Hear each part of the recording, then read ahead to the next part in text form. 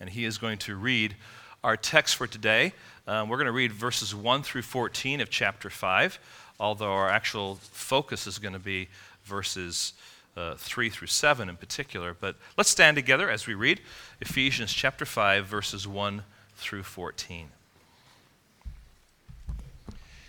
Therefore be imitators of God as beloved children, and walk in love as Christ loved us and gave himself up for us, a fragrant offering and sacrifice to God.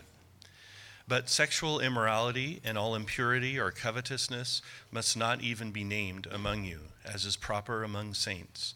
Let there be no filthiness, nor foolish talk, nor crude joking, which are out of place, but instead let there be thanksgiving. For you may be sure of this, that everyone who is sexually immoral or impure or who is covetous, that is, an idolater, has no inheritance in the kingdom of Christ and God.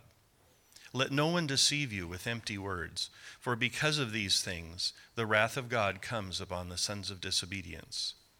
Therefore, do not be partakers with them, for at one time you were darkness, but now you are light in the Lord. Walk as children of light. For the fruit of light is found in all that is good and right and true. And try to discern what is pleasing to the Lord. Take no part in the unfruitful works of darkness, but instead expose them. For it is shameful even to speak of the things that they do in secret. But when anything is exposed by the light, it becomes visible. For anything that becomes visible is light. Therefore it says, "Awake, O sleeper, and arise from the dead, and Christ will shine on you." Lord, would you allow the words of Ephesians to settle in our hearts right now? Lord, help us to be mindful that these are your words. They're not man's words. They're your ideas. They're your instructions. And so, Lord, we need to not only take them seriously, but take them to heart. And I ask, Lord, that today, that as we open up your word, and as I am your mouthpiece, that I would be faithful, Lord, to proclaim what your word says and to press it home to your people so that we can be conformed to the image of your Son, so that we can be on this path, Lord, to becoming what you have desired for us to become now that we are your children. So give us grace. Give us hearts, Lord, that are humble and teachable. Give us ears, Lord, that are eager for your truth, we ask in your precious holy name. Amen. Thank you. You may be seated. Now, if you're visiting with us this morning, we welcome you and want you to be aware that we are working our way through the book of Ephesians. And so the reason that we are in chapter 5, verses 1 through 14, is because it happens to be the next section of Scripture. I did not get up this week and say, hey, let's do this for any agenda, except for the fact that it was next. And sometimes when you do that, you're going to come to passages that our culture deems very unpopular. And this specifically is one of those unpopular passages. Why? Because it spells out clearly God's perspective on a society that has turned its back on him and is pursuing an ungodly sexual agenda. I heard my wife this past week when we were sitting at a wedding just telling someone that she has told my children, don't be surprised that sometime in my life, talking about me, that your dad is going to be taken to jail for what he preaches. And friends, that is becoming much more of a reality. And this is one of those passages that is considered controversial. So let me say at the outset that what we're going to be studying this morning is what the Apostle Paul is saying to the believers in and around the city of Ephesus. And that if Paul is speaking through the words of this letter, then it is God that is speaking through him. And so what we have here is God in his sovereign providence breathing out his will through the personality and the words of Paul to the Ephesian people and ultimately then to us. So my job is to show you what Paul and God are saying to both the Ephesian church and to Gateway Bible Church by means of simple and consistent application. That being said, If you find yourself being offended at what I say this morning, please understand that you're not really offended at me. You're offended at what Paul is saying. And if you still find yourself being offended by what Paul is saying, understand you're really not offended at Paul. You're really offended at what God is saying. And if you're at odds with God, I would encourage you to sit down, listen, be humble, and do what he says. That's good counsel, friends. If what I say is considered hate speech by our current society, then what God says must also be considered hate speech. So you really don't have an issue with me, you have an issue with God himself. But I understand that in a society that cannot grasp God, cannot tangibly hold on to God, when it hates what God is saying, it will choose to take the messengers of God and try and snuff them out from proclaiming the word of God faithfully. And friends, if that does happen to me, I hope that I would be an example of someone that stands true on God's word and is willing to suffer for the gospel. And I would ask prayer for anyone who stands here before you and opens the word of God, that there would be that kind of boldness and tenacity no matter what the text. And friends, this is one of the advantages of working ourselves through a book. We have to deal with this. And not only do we have to deal with this, we get to deal with this. We get to deal with a topic that is so relevant and public in our culture, in our society, and arguments and ideas are being thrown out all over the place. But in the midst of that noise, God has something to say to his church. And we would do well to pay attention. So let's read our text again, more specifically beginning at verse 3. But sexual immorality and all impurity or covetousness must not even be named among you, as is proper among saints. Let there be no filthiness, nor foolish talk, nor crude joking, which are out of place, but instead let there be thanksgiving.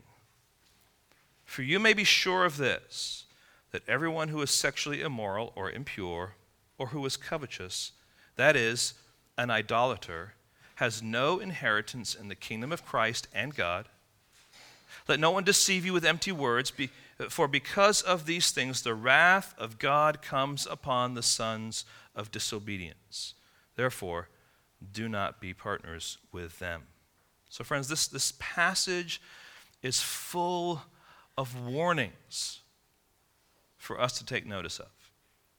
This past week, I went to the Bank of America, and I was turning out of the parking lot on the boulevard of the Bank of America, and I came to the light, and the light was red, and there was a gentleman who was slowly walking across because it said, the walk thing was flashing, and he was slowly walking across, and I finally let him go across, and then I went up to that the intersection properly, and I stopped, and I looked around, it was clear to go, and I turned right and started going down the boulevard, and then behind me I saw this woo, and I heard this woo, and just saw these lights of red and blue and white kind of going on behind me, and I'm thinking to myself, oh, I better, move out of the way so they can get by, and they weren't moving by, and I'm thinking, okay, I just came out of the bank, do they think I stole something, what's going on with that? And then I pull over, and the nice police officer gets out, and he comes to my window, and he says, sir, he says, you turned right on a red light, that is a no turn on red light. And he says there were 2 signs there posted that say no turn on red. Well, I was totally guilty. I totally missed those signs. I had no clue. I didn't see those signs at all. So I asked myself then, how could that happen? And so I'm typically a careful and observant driver. No coughing or murmuring is allowed at this point. This is not a time for crowd participation. Right. What was it, first of all, that I was too familiar with the territory, so I was not able to see the warning signs? Was it because I was distracted by other things, in particular this man that was crossing the street? I was watching him cross the street, thinking, okay, this is something I can do while I'm waiting. Was it because I was unfamiliar with the place, and so I totally missed it? And there's some element of truth to that, because I don't typically go to that bank. It's where we do our church banking, and every once in a while, I might stop in there for some reason. And they've changed everything on the boulevard and whatnot. Or was it just the fact that, I thought that I was familiar with the territory, and so I was functioning not based on the signage, but what I had done at other times, at other intersections. And probably that's what I was doing. I was just coming to a red light, and I was watching some guy and thinking about other things I had to do, and, I did everything right and turned properly, except it was illegal to turn on a red light. Now, what's the point of all that? I'm not trying to get your sympathy here. The bottom line was this: there were warning signs, and I failed to see them. And friends, as we come to this passage, it is full of warning signs. And the question is, will we pay attention to them? Will we take time to look at them? All right?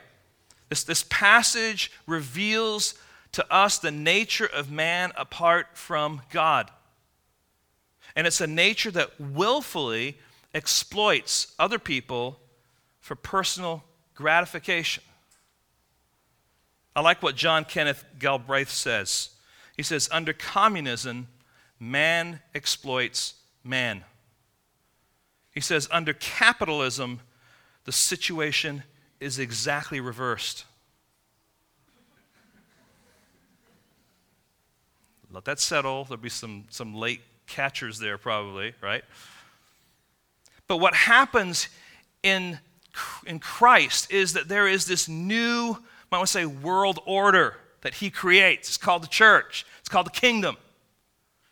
And in his kingdom, man is not to exploit man, but man is to love him, serve him, and give him the gospel. We can go on talking about all the things that God says that we are to be doing with one another and to one another. There's a new worldview. There's a new ideology put in place. And so God, through Paul to the church, is giving the Ephesian believers and ultimately us a picture of what our view should be on these very important and serious issues. Now let's just remind ourselves from the book of Ephesians some things that we've learned.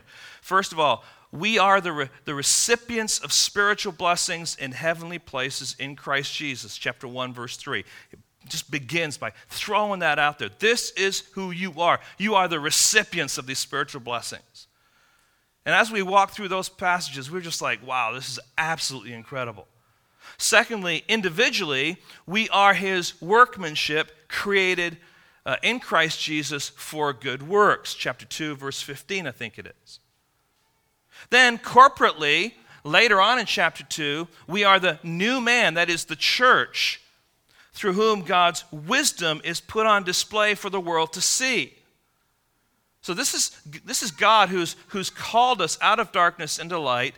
He has taken us from the place of being enemies and now brought us into his family. And we are his workmanship, created for good works. We are the church now that has been created so that it can display the wisdom of God for man to see. What a huge responsibility, but what a great privilege he has placed on us. And so this is who you are. And since that is who you are, united in Christ, and you see that phrase over and over in Ephesians, you and I are to live out that unity, and we are to walk worthy, chapter 4 and verse, 1 and following. And then here in chapter 5, we are to walk in love. And then a little later in the passage we read, we're to walk in the light. And so this idea of walking, this idea of living out who we are in various contexts is now part of the discussion. And the last section we looked at was the put off and put ons how we move from this place of what we were before Christ to this reality of what it means to grow in Christ by putting on the righteousness of Christ, by replacing sinful behavior and being renewed in the spirit of our mind, and therefore putting on what Christ desires for us to do in those various areas. We looked at anger and stealing and a few other things that were in that passage that I can't remember right this second. Now, if we focus at chapter 5 and verse 1, it says this: "Therefore be imitators of God as beloved children, and walk in love as Christ loved us and gave himself up for us, a fragrant offering and a sacrifice to God." He's placed us in the context of a world that is sinful, and he wants us through our lives to be a fragrant offering to him. And that in being that fragrant offering, we will have an impact on those that we are interacting with. And so this morning, I want to kind of just in a sentence here summarize what the purpose of our text is. Paul is warning the Ephesian believers, and we can say, and us, who are living in a sexually crazed culture, to evaluate their sexual values in light of their union with Christ. Now, Paul is warning these Ephesian believers who are living in a sexually crazed culture. Ephesus was where the temple of Diana or Artemis was located. All right? Worshiping in that temple involved in many situations worshiping that god through prostitutes, through orgies, through things that are totally lewd. And that was the norm. That was acceptable in that culture. And the gospel came. And people are radically changed. And Paul is speaking now to those believers. And he's saying, listen, you who are in Christ need counsel, need guidance on how to frame your values as it relates to the subject of sex and sexuality in such a way that it would glorify me. And friends, if you go outside of California, if you go to, let's say you go to Ohio or you go to Florida, whatever, and you mention to them, hey, I'm from San Francisco. Typically they're not thinking about the Giants. Typically they're not thinking about the 49ers. They're thinking about, oh, that's the hotbed of homosexuality. That's just the reputation that this region has. We are living in a context that is sexually crazed in a way that does not glorify God. Now, that is not me communicating hate speech. That is simply reflecting what God says as he reveals his will to the Ephesian church and looking at the same subject matter saying, hey, it's pretty similar here. So we want to begin this morning by looking at what I'm calling a challenge or a challenging exhortation concerning our sexual values. And by sexual values, I mean, what do you believe? What do you say is appropriate behavior? What do you say is the appropriate kind of speech? What is appropriate attitudes that Christians should have, God's children should have on this subject? So what Paul describes next is the opposite of a life of sacrificial love. He's talked about walking in love, and now this is the opposite. Okay? He says, don't be like the self-indulgent world around you. And he stresses that what he is describing should not be found in the behavior and speech of authentic Christians at all. In fact, there are activities and attitudes that every Christian should avoid. Now, tomorrow, as we just prayed, you know that there's a team going to Bolivia, and we're going to do ministry in Bolivia. But one of the things that Bolivia is known for is its roads. In fact, there is a road from La Paz to, Coroico, that has been given the title, the world's most dangerous road. You go to YouTube and just type that in, this will come up. And it's incredible. I mean, it's narrow, and it goes on for miles, or over there, kilometers, right? And it's just this narrow road, and these big buses will travel on this. This is so dangerous that in the course of the year, as they've averaged things out over the context maybe of about 10 years, they estimate that 26 vehicles plummet over the edge every year and claim over 100 lives.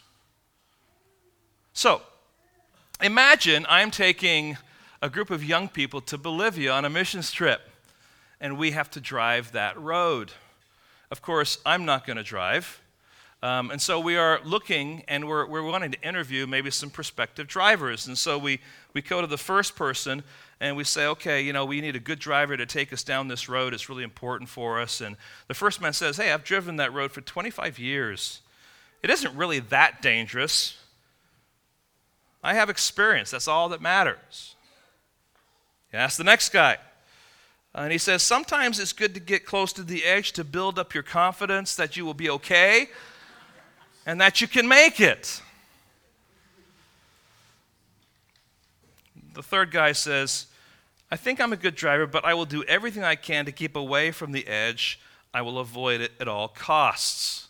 Of those three, which one would you choose? And I know you're saying, I'll just fly. Thank you very much, right? Now, the point here is this. We are not to flirt with the things that God says that we should avoid.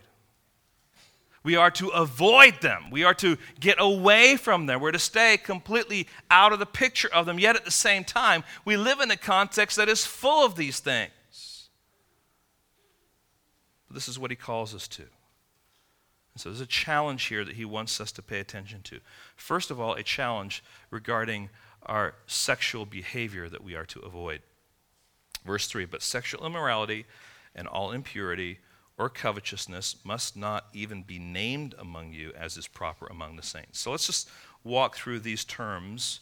First of all, sexual immorality. This is the Greek word porneia, from which we get the word pornography. The word, however, does not refer to lewd pictures or films. Instead, the word denotes any kind of sexual intercourse, especially adultery and sexual relations with prostitutes. It's a word that includes any kind of extramarital or unnatural sexual intercourse. Okay?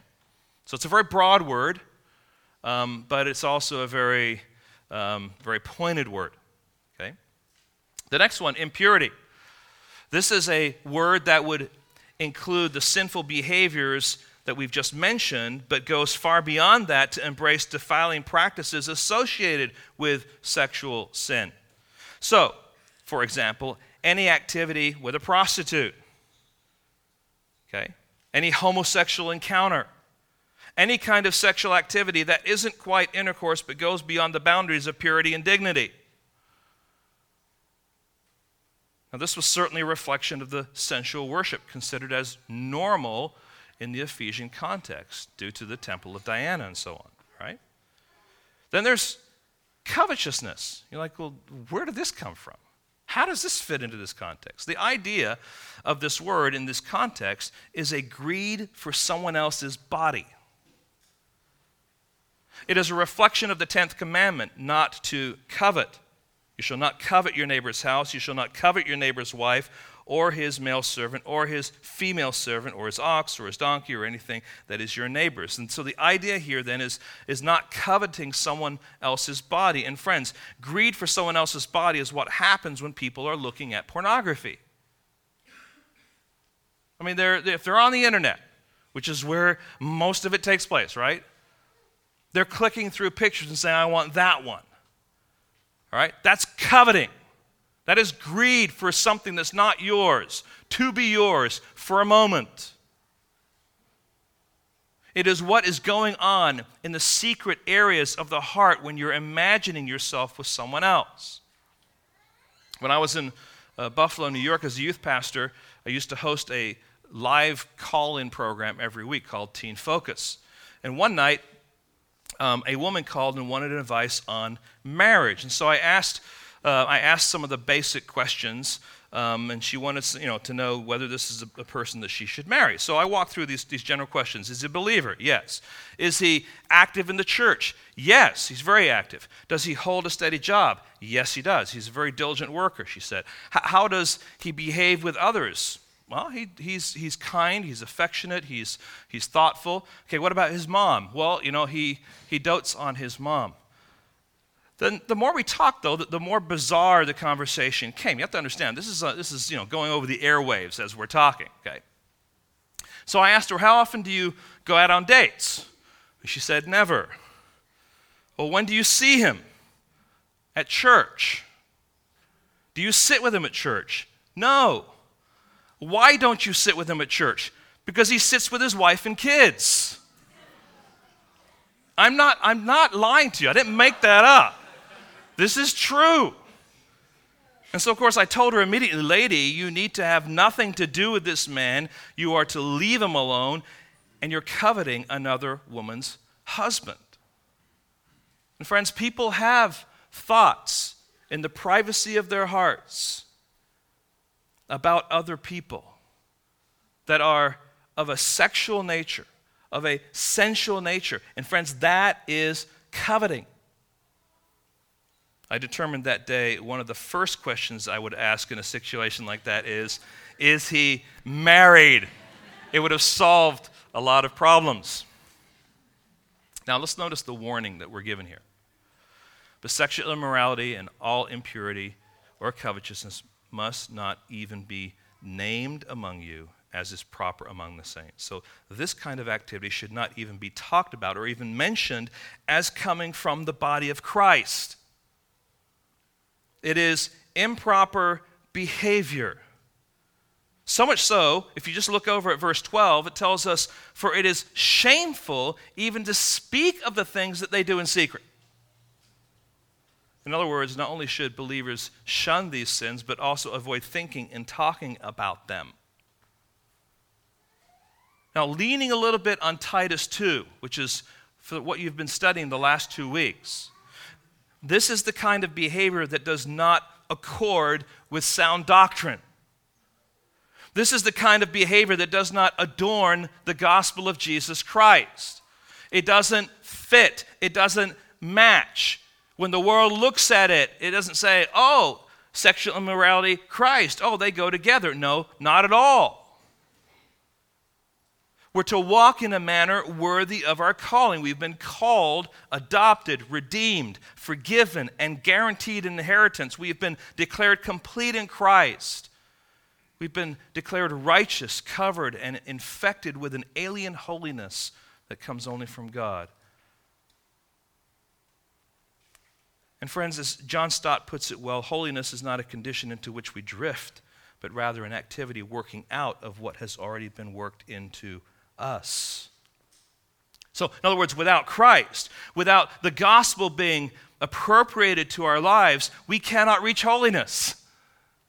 Holiness is granted to us, but then we are to be holy because we are holy. That whole process is taking place. It's there, already put into us, and then it works its way out in how we live based on what God says. So we are holy in Christ. Now notice Ephesians chapter 1, verse 4. Turn back a few pages, Ephesians chapter 1, verse 4. It says, even as he chose us in him, that's God the Father choosing us in him, that's God the Son, before the foundation of the world, notice before the creation of the world, that we should be what? Holy and blameless before him. So he chose us to be holy. He chose us to be blameless. And in embracing Christ as our Lord and Savior, a radical change took place in us, and that is that we were declared holy. It is right that their lifestyle is consistent with their calling. That is what Paul tells the Thessalonian church.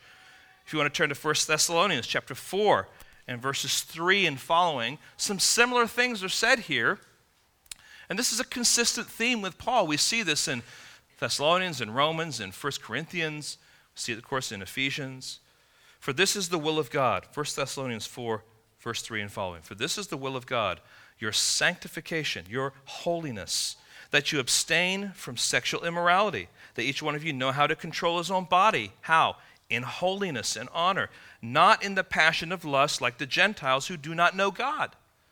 That no one transgress and wrong his brother in this matter, because the Lord is an avenger in all these things, as we told you beforehand and solemnly warned you. For God has not called us for impurity, but in holiness. So, we are holy in Christ, but we are to pursue holiness because of Christ. And this pursuit of holiness is the pursuit of that which is proper, fitting, and accurately reflects the gospel that he has brought us, this new life. So we are called to live our lives in such a way that our behavior is proper, matches our calling. Now, let's move on to the next section here under this challenging exhortation. We've seen this sexual behavior to avoid. Now let's notice the sexual speech to avoid. Verse 4, let there be no filthiness, nor foolish talk, nor crude joking, which are out of place. Now, by the way, each of these three words, this is the only time they're used in the New Testament. Filthiness. This is also translated obscene and refers to oral filth and dirty language. It refers to someone who has no regard for standards. This person will not listen to or respect others. It is behavior, or these are words that are utterly disrespectful. It is speech that is disgraceful. And so in many translations, it is translated obscenity rather than filthiness. So this idea of filthiness or obscenity. Secondly, foolish talk. Literally, moronic talk. One who talks like a fool. Proverbs 15:2 says this, the tongue of the wise commends knowledge, but the mouths of fools pour out folly. You notice some of the behavior of the fool in Proverbs. They're just pouring out of the heart, and it's never good. The foolish talk is not so much an issue of intelligence, but one of morals.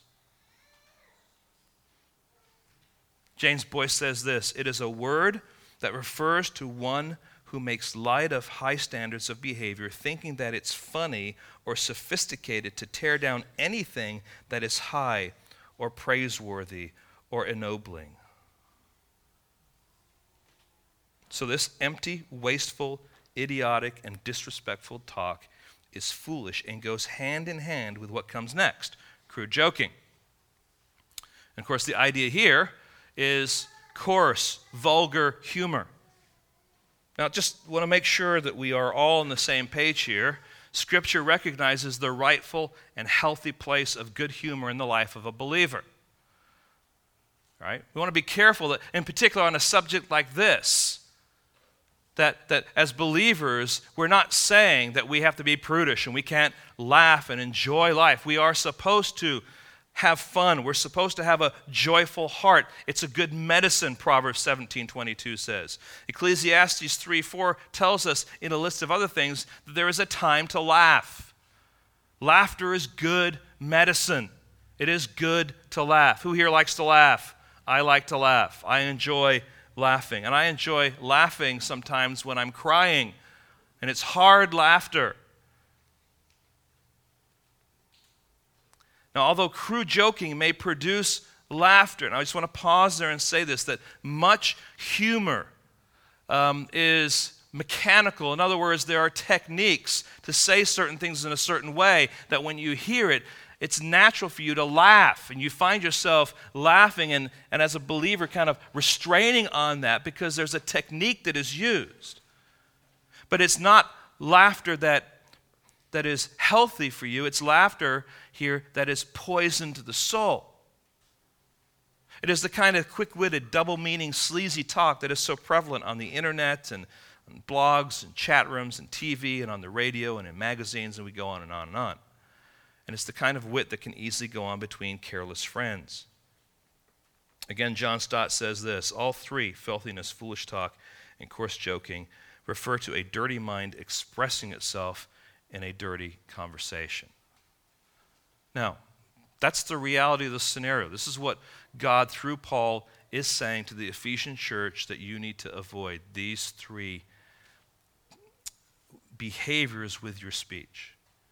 And And so the warning comes to us now, let there be no filthiness or foolish talk, nor crude joking, which are what? Out of place. All right? It doesn't fit in any way, shape, or form. You're God's children. You're his family. You're his workmanship. You're his church. And sexually vulgar language is out of place for the body of Christ. I find this to be really frustrating living in a sex-crazed world because I enjoy clever humor. My family knows I love punning. I love quick wit.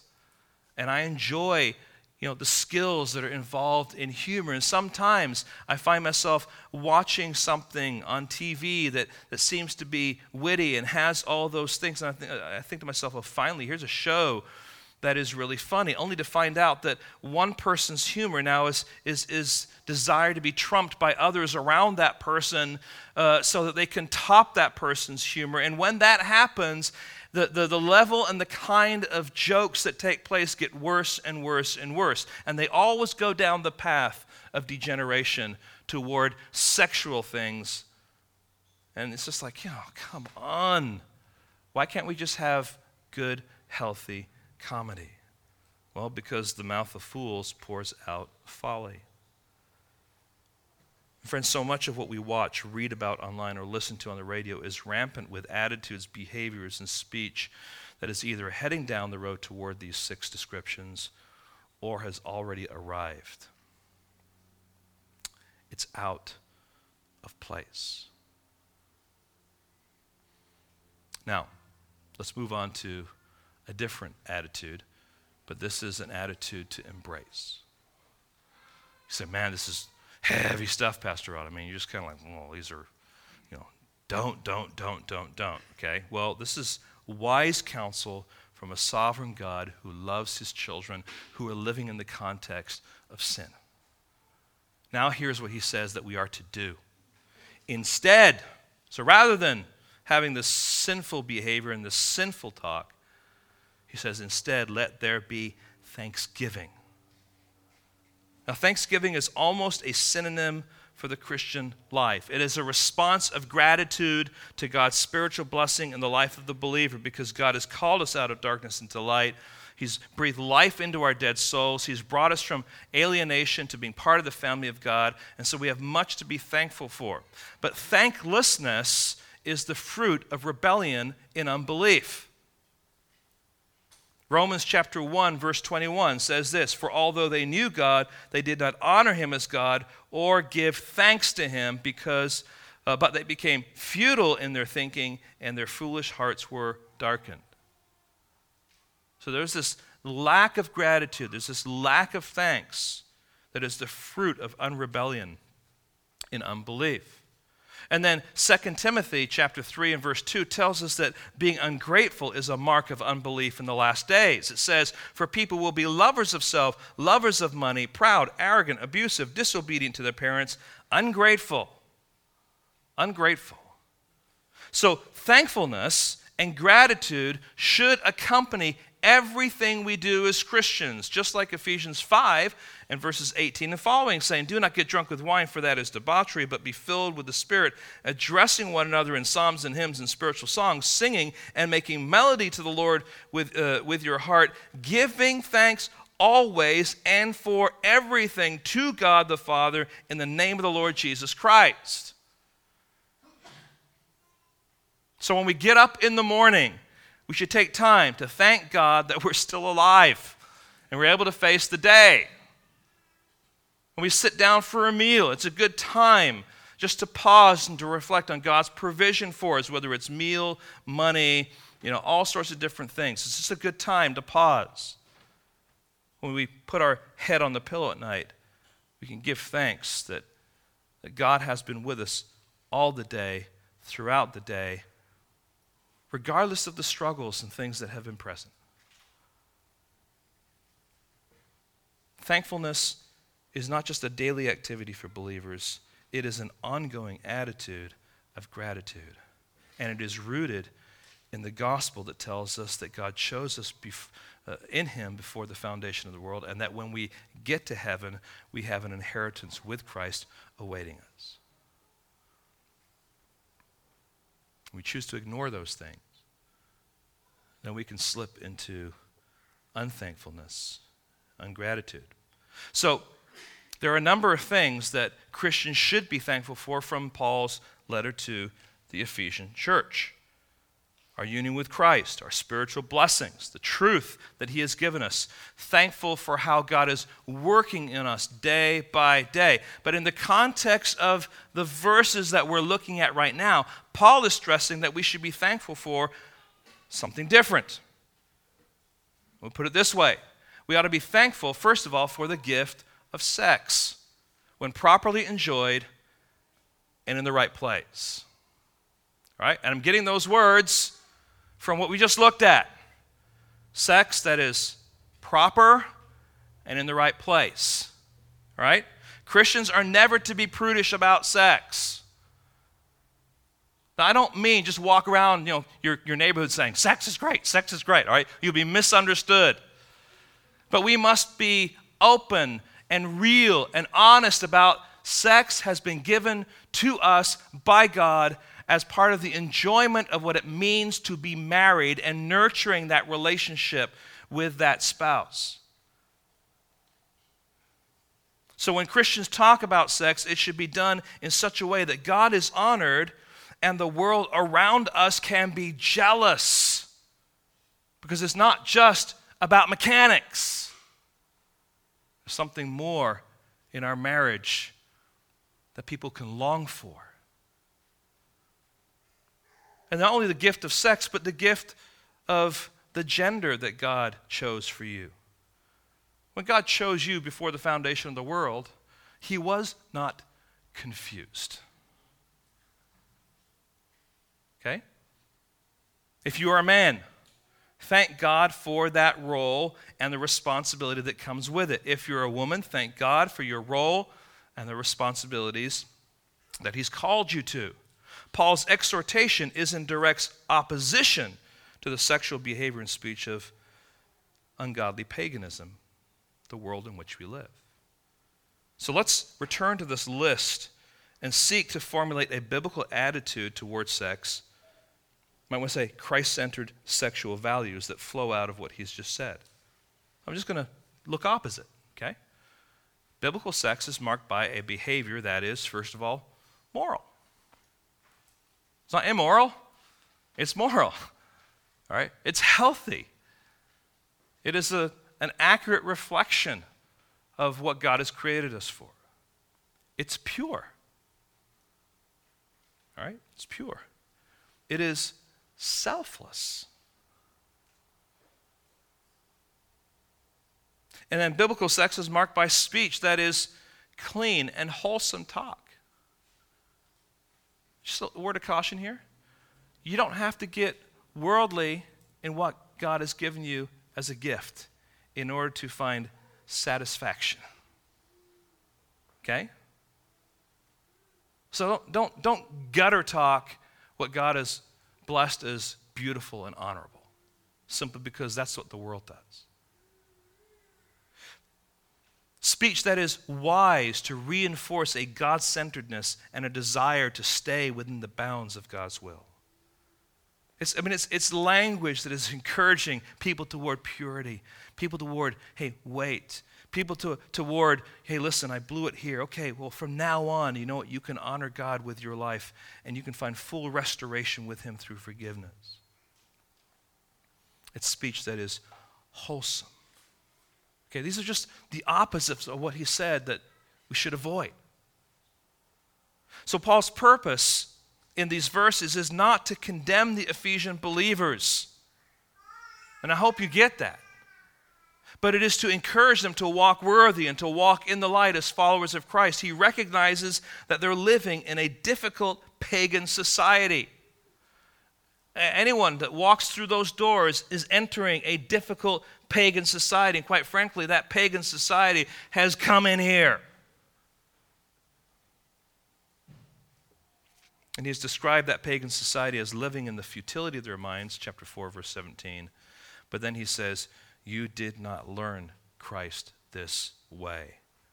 So in order to walk worthy, he wants us to see what an unworthy walk looks like.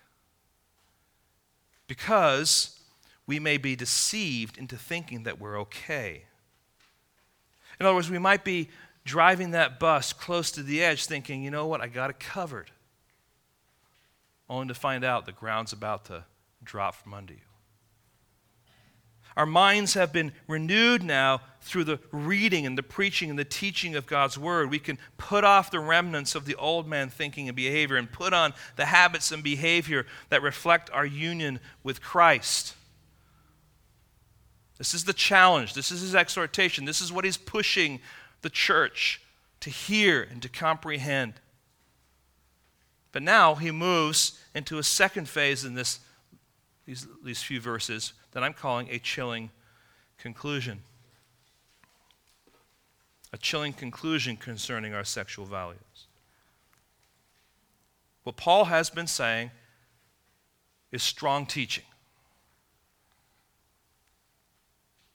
But it's teaching that has as its goal a freedom in Christ that comes through repentance and forgiveness. And hear this, behind every warning, there is a loving God who wants us to honestly evaluate where we are based on his word. And if we're found guilty or falling short of violating his will, he calls us to repent of our sins. And friends, when we repent of our sins, you will find full forgiveness of your sins and restoration. So behind a warning is the opportunity to repent, to restore your relationship with God, and to find forgiveness.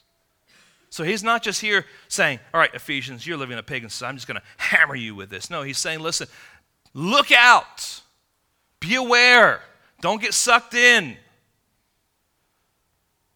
And if you've fallen, if you've still have the remnants of your old man there's restoration, there's forgiveness, because you are one of my children. And friends, this is where Satan will put doubts in your mind. Doubts like, hey, God hates you because of your sin.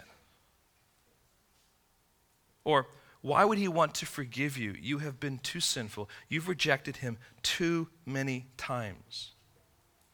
Or, you know that you're just going to do the same thing again, so what's the point? That's why in 1 John, in chapter 1, verse 9, it says this, if we confess our sins, he is faithful and just, fair, to forgive us our sins and to cleanse us from all unrighteousness.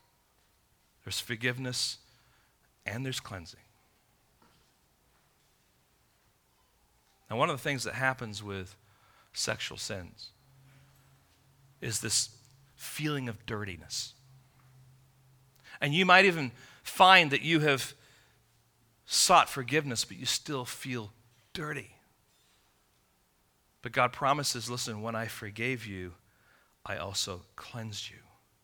You may feel dirty, but God says, you are squeaky clean. So that's a matter of belief. It's a matter of trusting what God says to be true as actually being true. But friends, there are, if I can say this boldly, there are many people within the body of Christ who have been tarnished or damaged through sexual sin, who have responded to God seeking forgiveness, have received that, but still struggle with their cleanness. And we want to be compassionate and tender and nurturing and helpful. But one of the things that has to take place is that we believe that what God says is true, is actually true. If he says you're clean, how you feel doesn't change the reality, does it?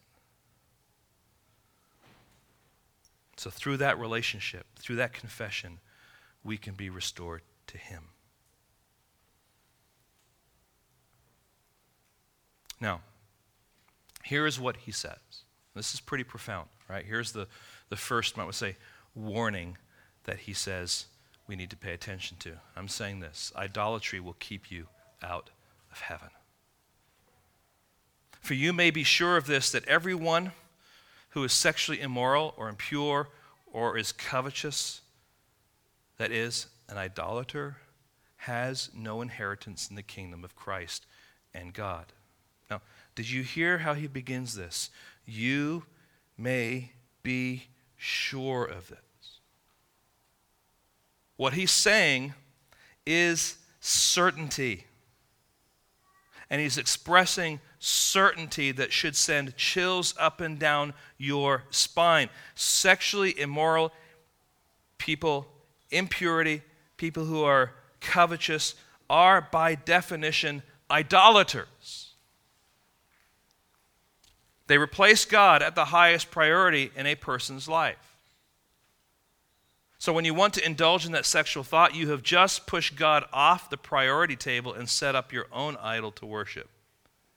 When you have to outdo your acquaintance in telling a questionable joke, you've just pushed God out of the way and put self on the throne.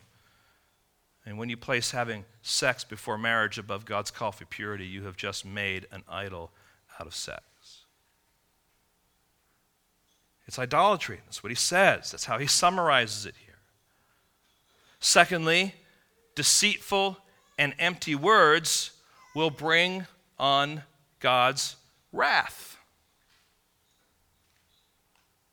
Again, that should send some chills up and down your spine.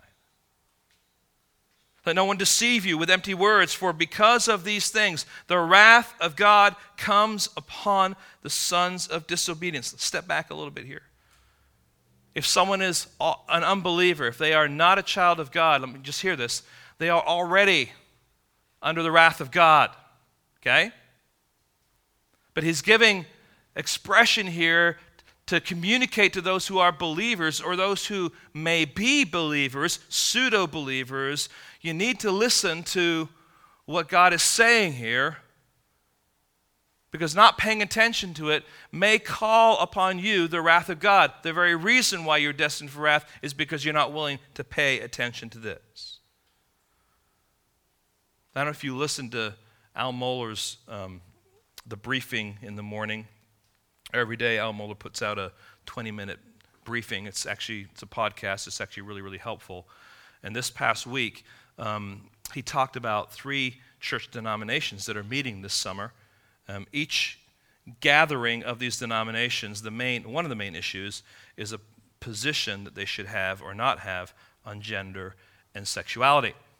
So I want to share a little bit from that conversation. I think it will help us understand what Paul is saying here and how it impacts us. So we'll start with the Southern Baptist Convention. This week, the Southern Baptist Convention met in Baltimore, Maryland, and one of the significant resolutions they adopted was a strong biblical statement on the subject of gender roles and sexuality.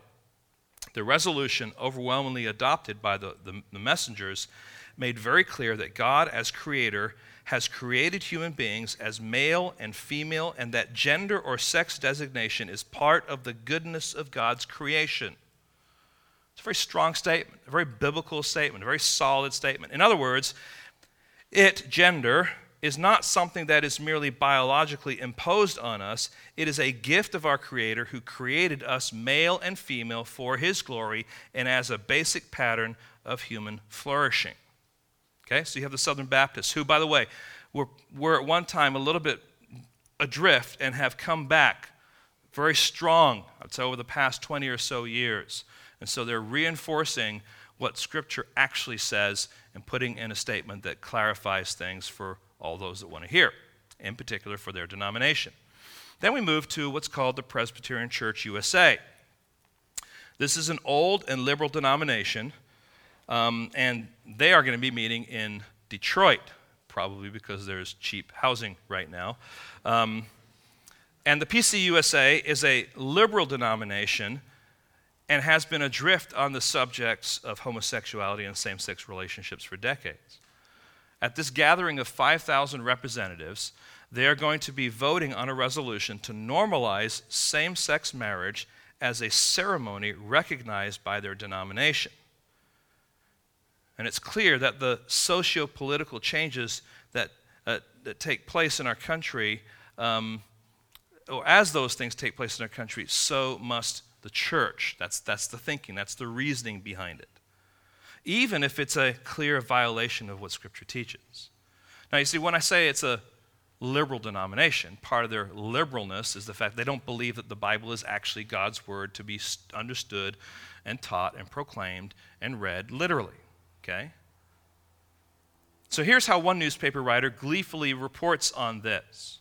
I would argue that the effects of the PCUSA decision will ripple out from there, and those effects should matter to all of us. What's happening among Presbyterians this year isn't as much about defining marriage or about marriage rights of same-sex couples. It is about discerning what is right with respect to human relationships.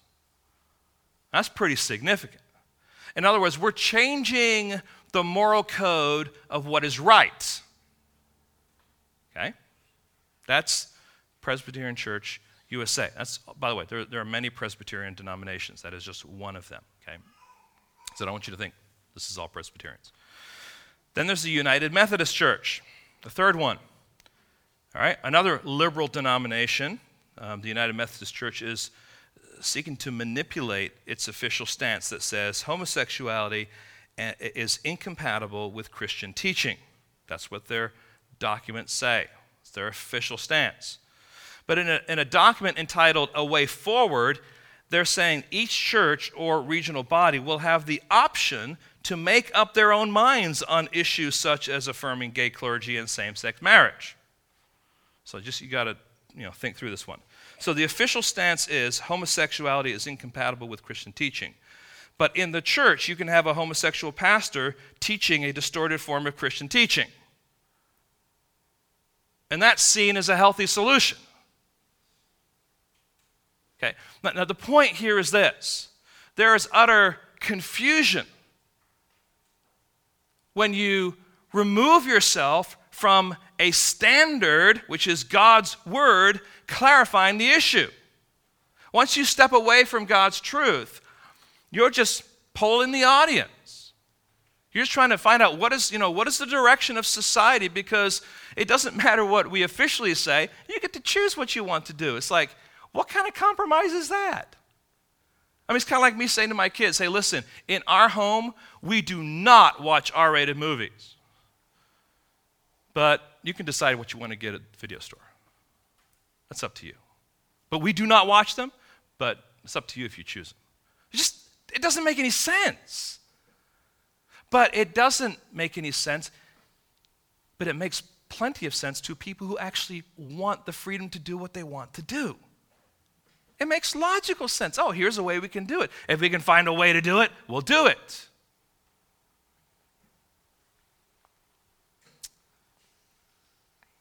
And friends, I take the time to share these stories with you because there are hundreds and thousands of voices from all over society that are seeking to influence us with deceitful and empty words.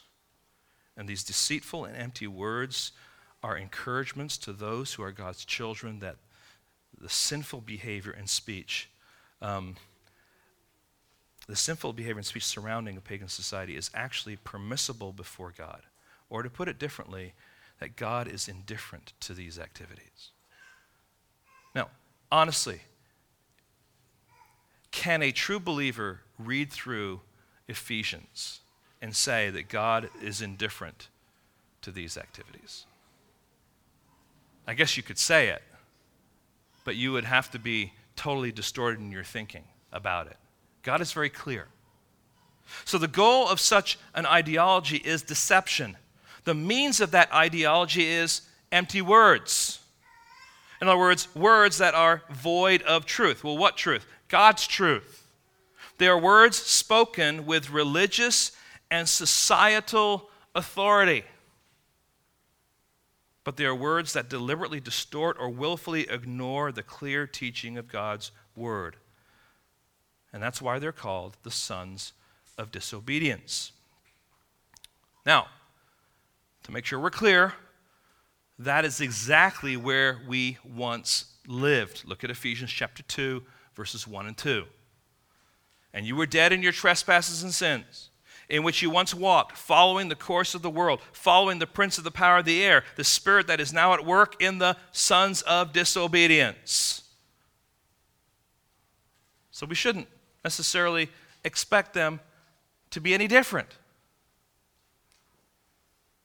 Now, when empty and deceptive words become the norm, then as Paul says to the church in Rome facing a similar issue, this is Romans 1, 24 and 25, therefore God gave them up in the lusts of their hearts to impurity, to the dishonoring of their bodies among themselves, because they exchanged the truth about God for a lie and worshipped and served the creature rather than the Creator, who is blessed forever.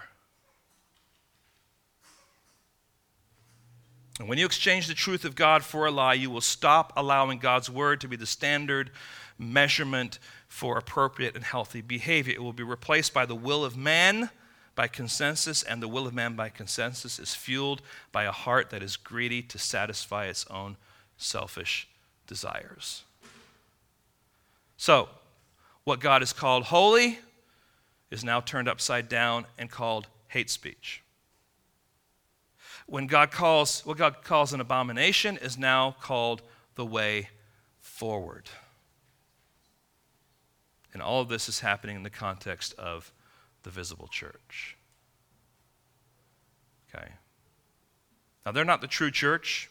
You can gather people together and call them a church, but unless they are blessed with every spiritual blessing in Christ Jesus, they are not the church of God, and they are not part of the kingdom of Christ or of God. They are the recipients of God's wrath, we're told here. These are the two consequences. They're under his wrath now because they're in unbelief, but they will be under his wrath in the last day unless they humbly turn to God and repent. So here's the warning. Verse 7, and this is kind of where it's coming to a head, and here's ultimately what Paul is saying in simplified form. Therefore, do not become partners with them. Christians who are called by God and united in Christ have no business sharing with disobedient unbelievers in their immorality. We're not to be swayed by their deceitful words. We're not to be consumed with their idols. Instead, we are to be pursuing our partnership, our fellowship with Christ and other faithful believers so that we can faithfully declare the wisdom of God for the world around us. My friends, this is not easy because we are bombarded with this stuff, are we not? I mean, it's just everywhere we turn. Here are some concluding thoughts, some things I think are helpful for us to make sure that we say today. First of all, there are some, very likely, in this room today that are struggling right now with sexual sin. And so for the person who is presently in the chains of sexual sin, let me plead with you to heed God's warning. And remember, on the back of every warning is a call to repent. And through that repentance, be restored back to God. Let me just pause here and say, when I was young and in youth group, this topic was talked about a lot. And you almost got to the place when the word repent was used in connection with sexual sin, that there's this fire and brimstone kind of preacher pointing his finger down at you and screaming at you. And as if repentance was a harsh thing. Friends, repentance is a wonderful avenue of restoration that God has given us to come to him. It simply means that we recognize that what God says about our sin is true, It means that having seen that it is true, that before God we are saying we no longer want to pursue that sin, that we are turning completely away from it, and we're walking with our best effort and by God's strength in a way that would glorify God. It is a total change of heart and mind that leads to a change in a person's life. And if you're a child of God, you and I ought to be repenting every day of various sins. So it's not just a word that we throw out as it relates to sexual sin. It's a word that we bring as part of a vocabulary saying, I need to repent of my lying. I need to repent of this bad thought that I had about a police officer that pulled me over or whatever it might be. But honestly, you just say all throughout the day, your mind is battling sinful things. And you repent and you say, God, that was wrong. It was sinful. Forgive me. And I don't want to do that anymore. And so what's calling here, if you are in the chains of sexual sin, I plead with you to repent and through that repentance be restored back to God. So will you see the sinfulness of your sexual practices and values, confess them to God, repent, and then rest in the forgiveness that he gives through Christ? That's the first thing. The second area is this, past sexual sin. I touched on this earlier, but it is not unusual, even in a group like ours, for people to still be struggling with past sexual sin. In fact, many people that they know that are close to them would not know anything about what has happened to them, but when they lay their head on the pillow at night, every once in a while that memory comes and they're consumed with it and they're affected by it and they feel dirty and they just feel that they are unworthy before God. And so for the person who's struggling with past sexual sins, I want to offer you the same balm. If your sin is not repented of, then it is true you are still defiled. But if it has been repented of, then you need to rest in what God clearly says has already taken place in you. And maybe what you need to repent of is this attitude of unbelief that doesn't believe what God says about what he has done with you. Okay? And the third one is this. There are those who are the victims of sexual sin. Isn't that sad? I just hear about this all the time. But I tell you what, years ago, this happened and you didn't hear about it. It was kept hush, hush. And it was kept within the context of families. And so you had, in particular, young women and sometimes young boys who struggle with these things. And so for the person who has been the victim of sexual sin, I want to plead with you to have someone mature in Christ walk you through God's word and help you to see yourself as God sees you. You've probably isolated yourself. You've probably, not wanted to talk about it with anyone. And so you don't want to trust anyone. You don't want to be vulnerable to open up. But yet, one of the problems with that is then maybe you are not dealing with what has happened to you in a way that God has laid it out for you to be fully and completely restored, not only to him, but to others. When you're holding on to sexual sin, it affects how you interact with others. And so God has a solution. God has a way for you to walk. And friends, I just want to plead with you, if that is you, don't hold on to it alone. Seek that godly, mature person that can help you walk through it. And then just notice the reality of this, the plague of sexual sin in the church. This is not something that's out there. It is out there, but it's not just out there. It is something that plagues the church. And so the reality is the church at large is suffering in the area of sexual sin. So it's really, really important, Gateway family, that this church is a safe place where people can repent and be restored and forgiven and learn how to get on the path toward becoming like Christ. And we've got to be careful that we don't stick our noses in the air. We don't look down on people if we are aware, if somehow we're brought into that net of knowledge, that we're there to encourage, we're there to draw them to Christ, we're there to walk with them on the way, that this is a place of safety. Now, I'm not saying, hey, if that's you, come up here and let me hear your story and broadcast it to everyone. We're not talking about that. But we're talking about as you interact with some people that you trust and you pray about it, and you struggle through it, and you say, here's someone that I think is mature, here's someone that's godly, that God can use to help walk me through his will as it relates to what I've gone through, that person will respond in confidentiality, in care, in love, and tenderness, not in condemnation. Because the reality, if you're a child of God, you and I are no longer condemned. We have the hope and the certainty of heaven. But God has given us these spiritual blessings for now. And if we choose not to use them, if we choose to simply ignore them, then our life now is limited and hindered for his glory. So I want to plead with you. Let us be a church that welcomes people who struggle in this area with an idea that we want to help and we want to come alongside. So if God is striking a nerve this morning, it is our desire to help you walk through this path.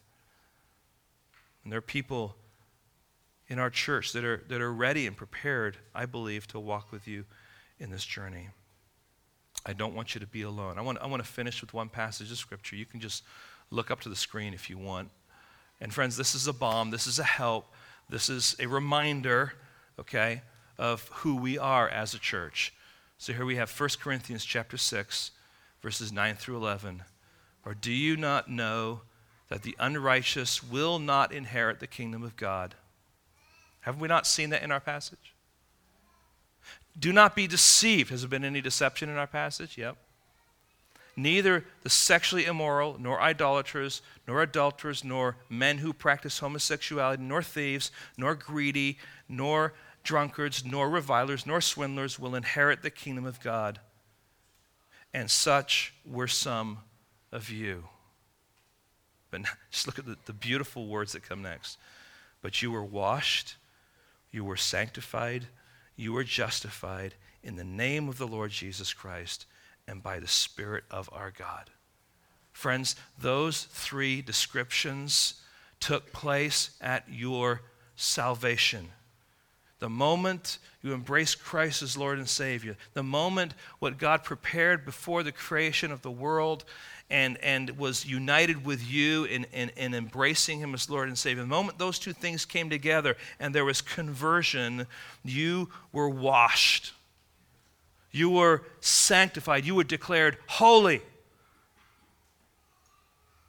And you were declared righteous before God. You were in right standing before him. That is your position in Christ now. And it never changes. Now what he's called us to do is to live our lives out of that reality in such a way that would please him, with a desire to pursue being like Christ. And so we can stand on the foundation and the assurance of these realities, even when we've struggled in these areas of sexual sin.